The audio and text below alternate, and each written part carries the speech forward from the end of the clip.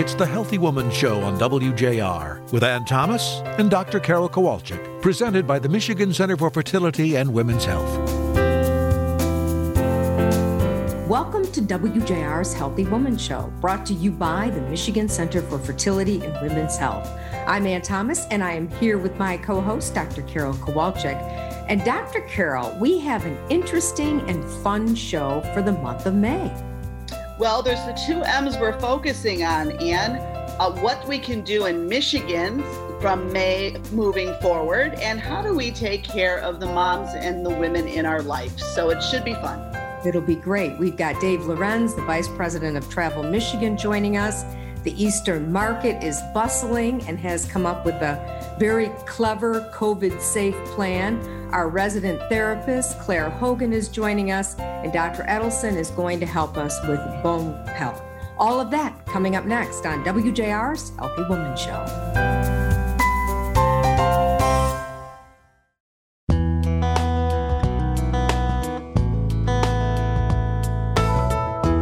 Welcome to WJR's Healthy Woman Show. I'm Ann Thomas, and I am here with Dave Lorenz, the Vice President of Travel Michigan. Dave, here we are at Greenfield Village on a rainy spring day, but you were really looking forward to getting back to traveling again. Yeah, absolutely looking forward to getting back to travel. You know, a little bit of rain, we need it, just like we need to be able to get outside and travel again. And we need to be able to do that safely. So that's all on us. You know, everybody's looking to the politicians who are, you know, making the decisions on capacity levels and all. But the reality is we're not going to get through this thing until we all take the safety protocols seriously. We do what is right for everybody else and think about other people, because that's really what the safety protocols are all about. It's not necessarily anybody saying, you know, do these things to keep yourself safe, as much as it is just to say, listen, let's see this as yet another way to care for other people. So the great news is it is getting warmer. There are going to be some beautiful days ahead in a lot of ways, because we're going to be able to get back to normal before you know it. Well, let's talk a little bit about traveling safely. I know you've been out and about and traveling safely for several months now. So what are the recommendations to be safe? Yeah, I think everybody has heard, you know, the basic protocol things. Distancing as much as possible, wearing a mask. Certainly when you're close to people you don't know. You know, it's one of those things. If you're, you know, with your family, of course, you're with them all the time. So, you know, if everybody's been vaccinated, you're all safe there. No problem. Keep your hands clean, which is something we shouldn't even have to say, right? And then the big one is, and this is one that I had to learn, because I was one of these people, if I got sick, I would still go into work because I was going to get it done. And, you know, I never really thought about it. But now, if you're sick in any way, I think going forward, we need to really reevaluate this whole thing about, even when you have a head cold, is it really smart to be with other people and pass that on? So if you're sick, just stay home. It's really that simple. If you do these things, you can get out there, as I have been, and enjoy the many beautiful things to see and do all around Pure Michigan. So let's talk a little bit about traveling in Michigan. I have heard that it's going to be a very busy season. So tell us what you're seeing already. Yeah, it is going to be very busy. You know, we've had all this pent-up demand that's natural at this time of the year. We had a long winter. People, a lot of times, just stay inside. And now that they can travel with the warmer weather, they're going to want to do that. On top of the fact that many people didn't do anything last year. They stayed home because that's what they felt comfortable doing. And now, as they feel comfortable to get out, it's going to be really busy. A lot of people are going to still stay in the state as well, because that's one of the things they're going to be more comfortable about. That means there's going to be less availability out there in every way. There are going to be fewer hotel rooms available for the dates that you're looking for, fewer campsites available, and maybe fewer places where you want to stay as a certain destination. So how do you deal with that? You book early, you do your research. We always say your trip begins at michigan.org, and what we mean by that is, you know, do some advanced work, do some research in advance, kind of figure out a little bit about the places you want to go to before you go there. I think it makes it a much more enriching experience, and then learn about them and really experience them when you get there.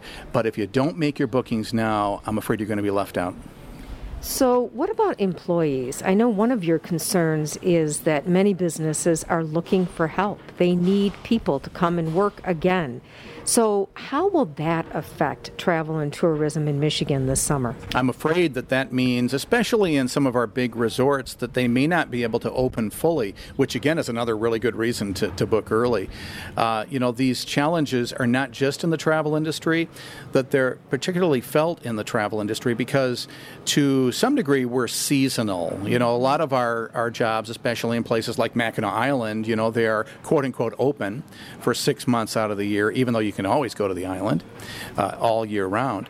But it's going to be really difficult for the industry to find employees so that you can get out there. So I'm hoping that some of the policies change in D.C., where we're not simply just sending checks to people, but maybe we're coming up with a policy that incentivizes going back to work, and perhaps they can say, okay, you can make X amount of money without a federal tax penalty. And I'm hoping they come up with policies like this, and I'm actually advocating for it. So that would help us get more employees for the travel industry, but actually would help all around our economy.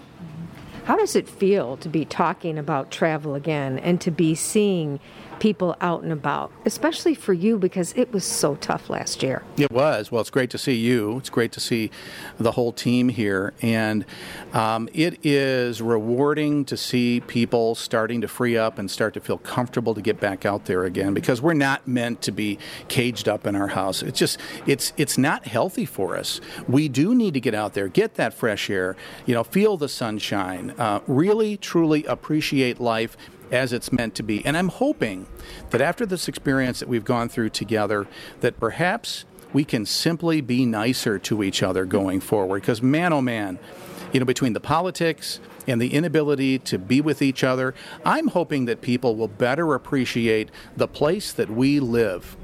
We're very blessed, not just here in Michigan, not just in the USA, but in a free country where we can do these things. Let's just hope that we better appreciate it. I know I certainly do. Now, the vaccine. If people can get vaccinated, I know it's important that they do. If they're safely able to get it, they don't have any major health issues, we need that vaccine to get that travel industry back up and running. Yeah, we do. And the thing is, I'm in West Michigan, and places like Meijer, they've been advertising for people to walk in. You'll find that in most places around Michigan. It's starting to get that way most places around the country as well. We are begging for people to come in and get the vaccination. It doesn't hurt at all. I mean, I'm afraid of needles, but I really am. I always have been. It's one big fear I've had. But this was the easiest thing I've ever done, and one of the most important things for other people. So I'm happy to have it for myself, but I'm also really happy to know it's very unlikely I'm going to pass this on to other people. So let's just hope people take advantage of all these opportunities. To be clear, because I've had these questions, these vaccines are free. You will not have to pay anything. Just get to these places, get your shots. If you have, like the Pfizer vaccine, for instance, you'll have 2 shots. And make sure to get that second shot as well. I'm hearing some people have just chosen not to get the second shot. I don't know. It's like, going with 2 tires on a car. Yeah, you can get there, but it's not a very comfortable ride. So I'm hoping that people will do that as well. You know what I love about what you're doing is that you're asking everybody to be safe when they travel. And that means not just the traveler, but the businesses. And I have a tendency to think that people will go to places where they know that they are being safe. They'll go to hotels that are following safety protocols. They'll go to restaurants that are following safety protocols. Is that what you're thinking too? Not only personally, but the research is showing it that people are much more likely to be traveling to places where they see those places are taking the safety protocols seriously. Not just at a specific place like a hotel or a restaurant, but as a community. So we've encouraged entire communities to take the Pure Michigan Pledge. And if you go to michigan.org, you can actually find, I think it's hundreds of communities, businesses, individuals who have signed up to take the Pure Michigan Pledge, just to say, listen, I'm going to do these things that I've pledged to do to keep you safe. And I'll tell you, I feel much more comfortable to know that a business or a community is doing all they can to encourage safety. It's going to get me out there soon. And here's the thing. this is temporary. I know it seems like it's been a lifetime. It's only been a little bit more than a year. And if we do this right, this will come to an end sooner than it seems. So we need to just keep on pressing on until this is done, and then we can really celebrate. And the website where you want people to go Yep. to travel this summer. We always say your trip begins at michigan.org, and we really mean it. So do that planning it ahead. And at the very top of the page, it says Travel Safely in Pure Michigan. Click on that and scroll down. You're going to see some travel safety videos. You're going to see a bunch of information. You'll see those communities and businesses have taken the Pure Michigan Pledge. Go there. Support them. Help them, because those businesses need your support right now. Your trip begins at michigan.org. Dave Lorenz, Vice President of Travel Michigan, thank you for your time. Thank you, Ann. It's great to see you. Nice to see you. Especially in person. Yeah, true. You are listening to WJR's Healthy Woman Show. We'll be back right after these messages.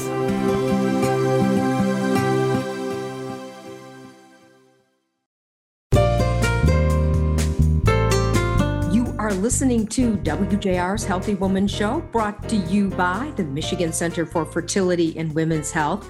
I'm Ann Thomas, and I am here with Dr. Carol Kowalczyk, the founder of the center.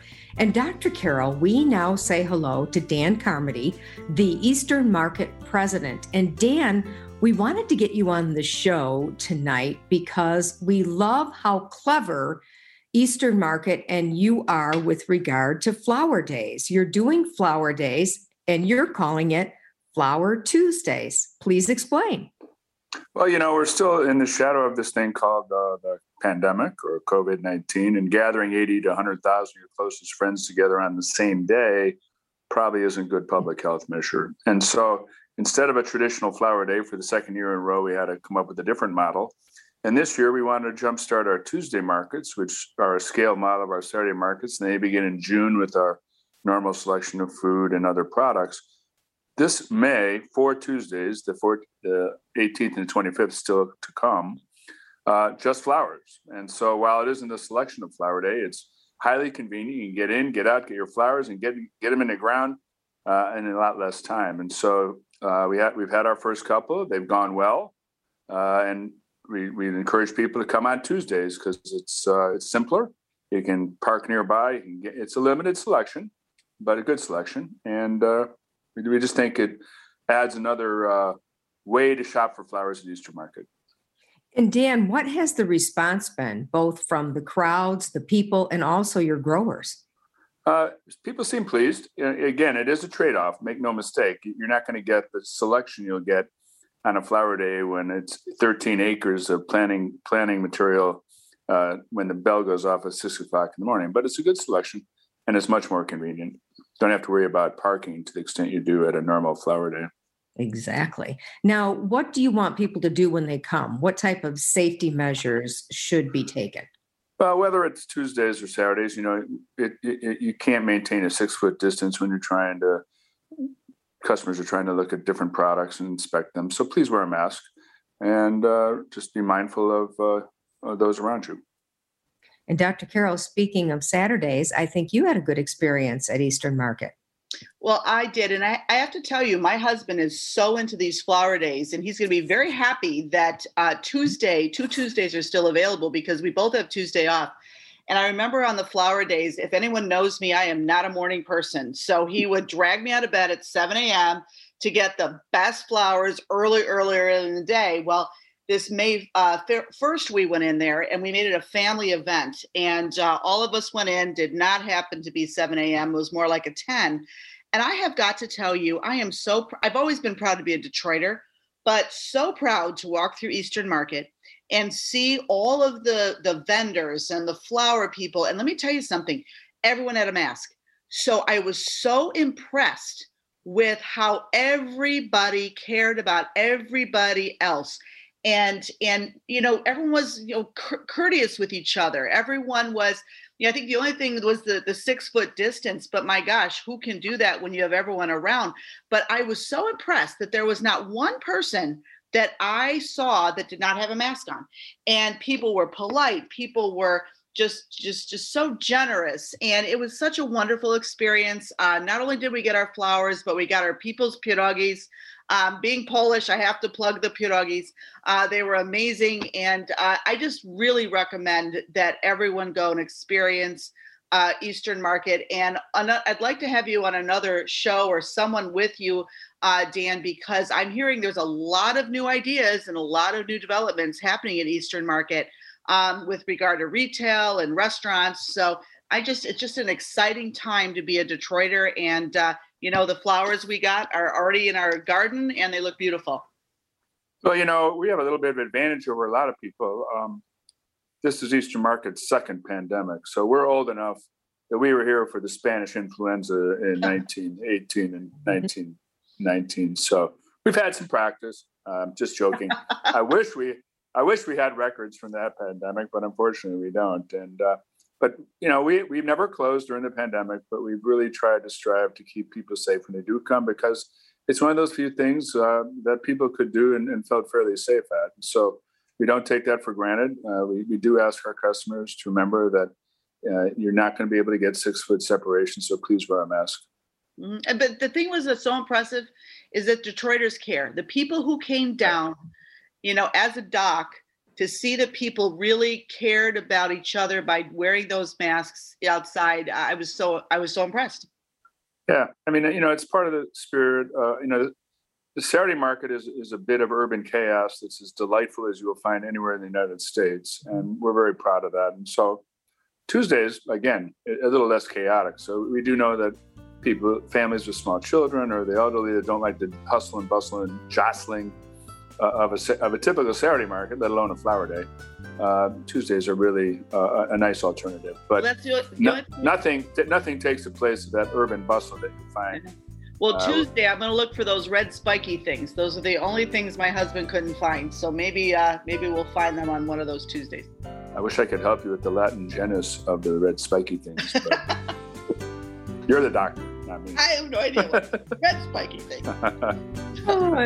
Dan Carmody, president of Eastern Market, thank you for your time. It was nice talking to you. My pleasure. Have a good week. You are listening to WJR's Healthy Woman Show. We'll be back right after this.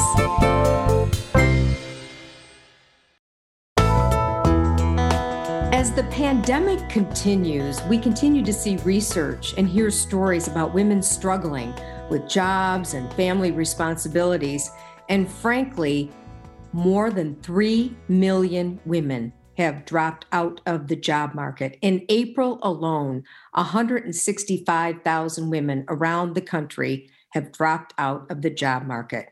So we thought it would be a good idea to bring our resident therapist, Claire Hogan, back on the show, Carol, to talk about this and provide some advice for women.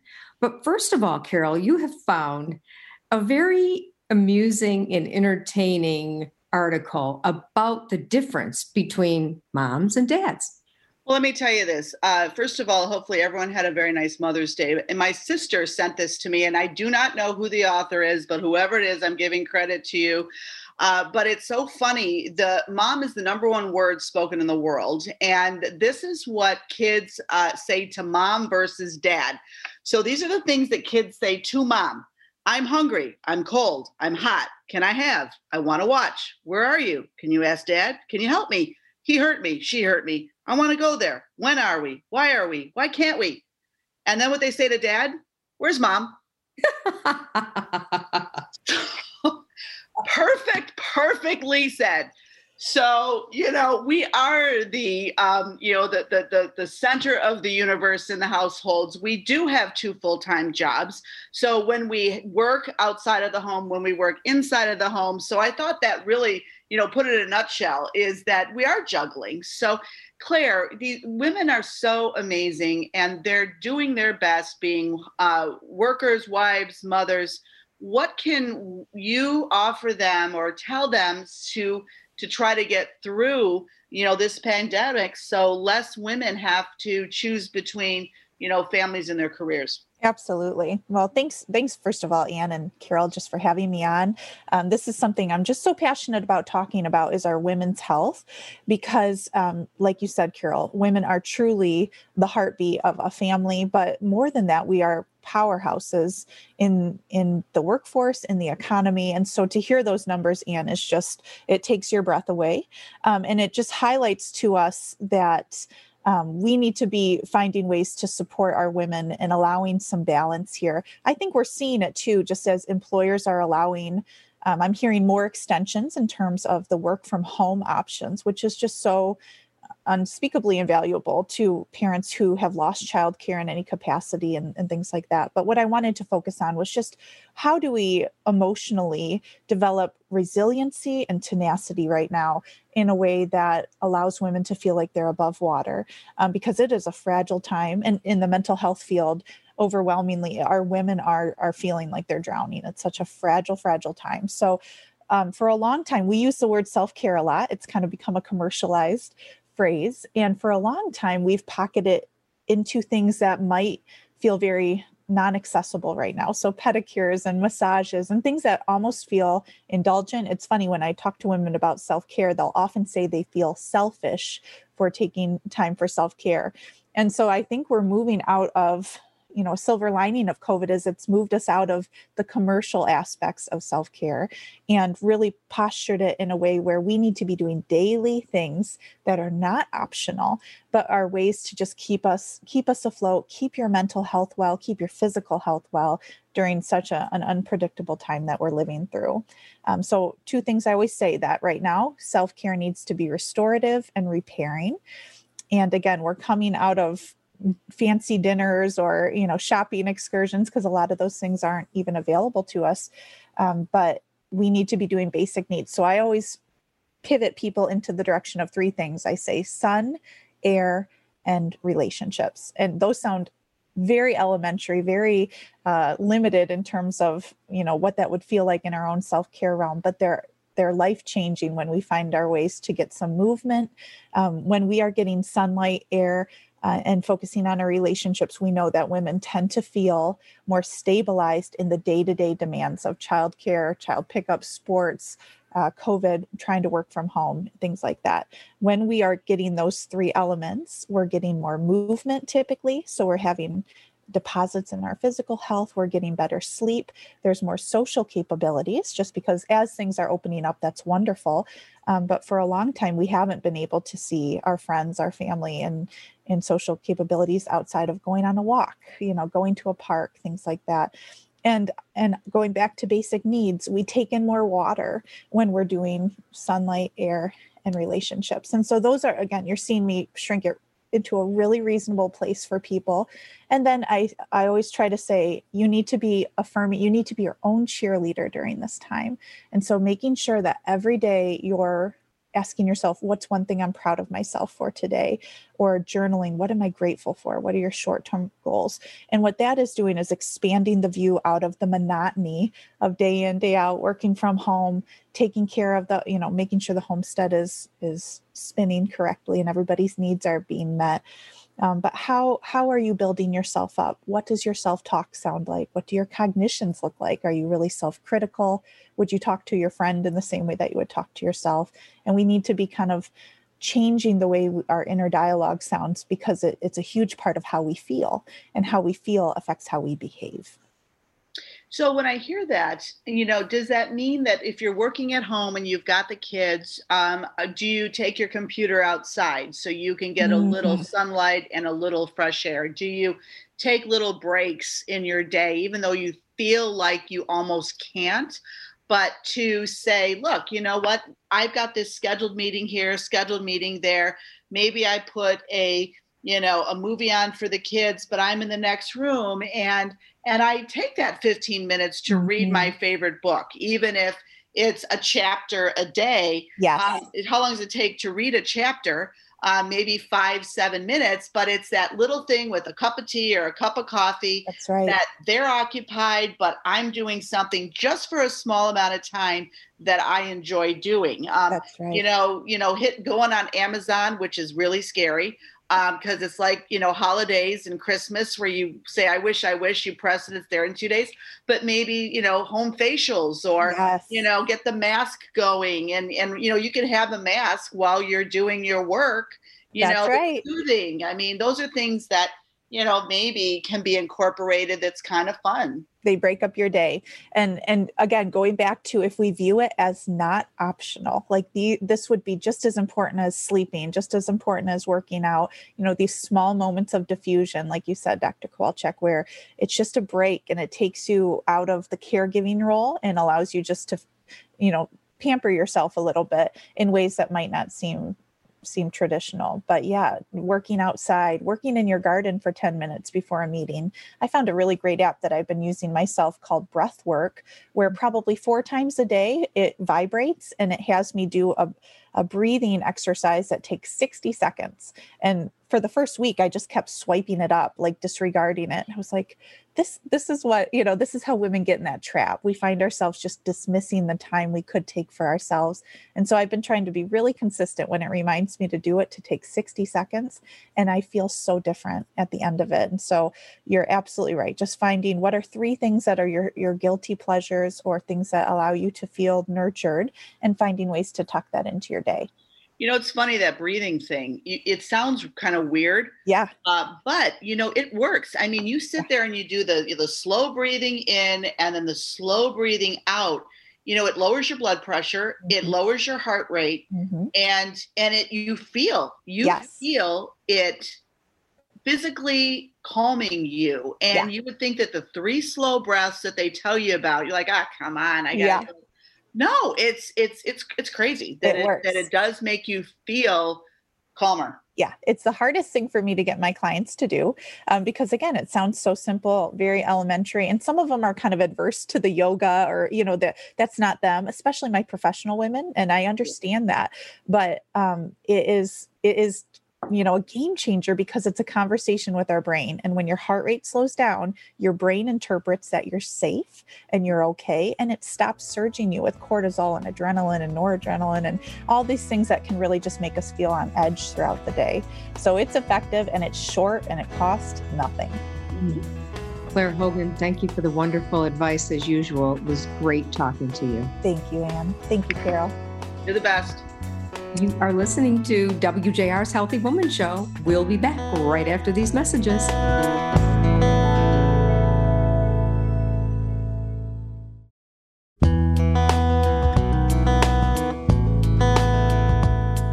Our next guest on WJR's Healthy Woman Show is Dr. Gary Edelson. Dr. Edelson is a Beaumont endocrinologist. His practice is called Associated Endocrinologist. It's located in Farmington Hills. He's also on the National Board of the American Association of Endocrinologists. And Dr. Carol is a huge fan of Dr. Edelson. Dr. Edelson, welcome to the show. Thank you. Thank you for having me. And I just, wanted to bring you on to talk about bone health because let me tell you, as you said it before, when we've talked, it's a silent illness, silent disease. And I just feel like it's important to address it for women who are sedentary now, that they're in the pandemic, they're not moving around as much, and are they taking care of their bones? So Ann and I have a few questions for you. And the first one is, why did bone growth interest you so much? That I know you go around talking about bone health. Why is it so important to you? Yeah, I actually, when I moved to the Detroit area from Washington, D.C., I trained at Henry Ford Hospital for my fellowship. And at Henry Ford Hospital at the time, it was one of the premier institutions in the country for bone health. So I had the good fortune of training with people who were pioneers in the field of osteoporosis management, parathyroid disease, calcium disorders, and became very interested in bone health as a general interest in endocrinology for myself. Subsequent to that, I was at Wayne State University for about 12 years and continued my interest in osteoporosis management. And now in private practice, the beat goes on. Awesome. So let me ask you this. When do we reach our maximum bone density? And what can we do to make it the strongest bones ever? How much time do we have to keep that bone density as high as we can get it to prevent osteoporosis? And we actually reach our peak bone mass, we call it peak bone mass, somewhere between the ages of 18 and 25. And that's for men and women. And it's fairly stable from then on until menopause for women, when they start to have accelerated bone loss. And a woman in early menopause can lose 2 to 3% of her bone density each year.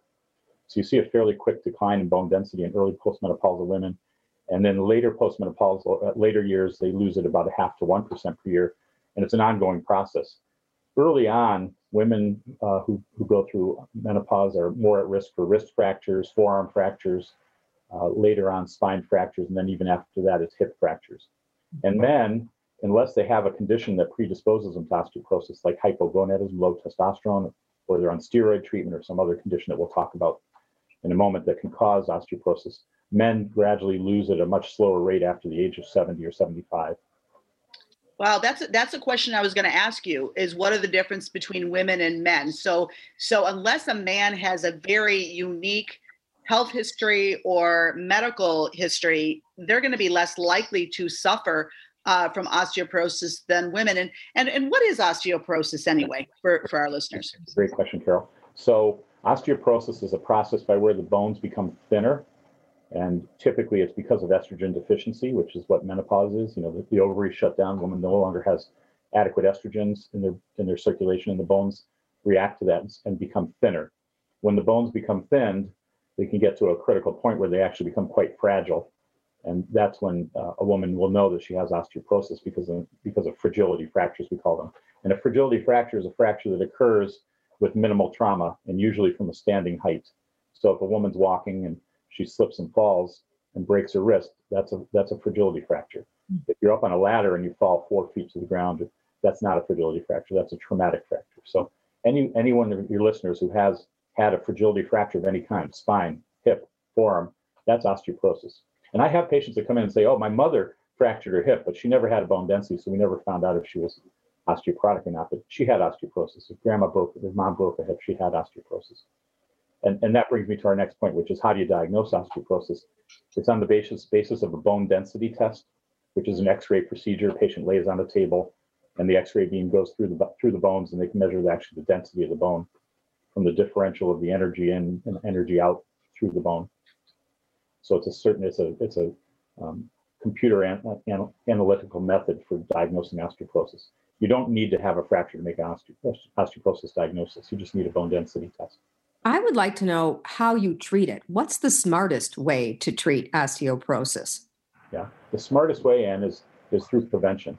So your young listeners out there, even if you have young women, premenopausal women, 18 to 50, that's when they need to start really thinking about their bone health and doing the right thing. So what is the right thing? Getting adequate calcium intake in your diet, making sure that your vitamin D levels are adequate.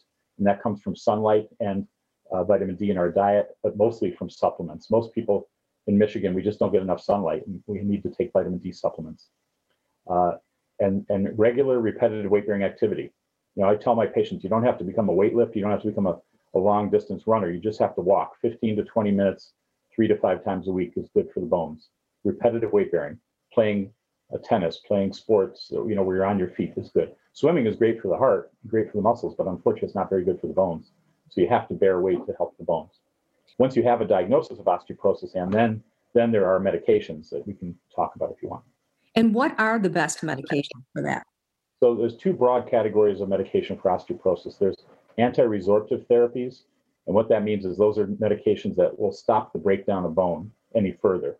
They may increase the bone density a little bit, but mostly they're designed to prevent further bone loss and prevent the future fractures or prevent fractures to begin with. Then there's the other broad category is called anabolic therapies. Those are injectable therapies that build new bone. The brand names of those are Forteo, Tymlos, and Evenity.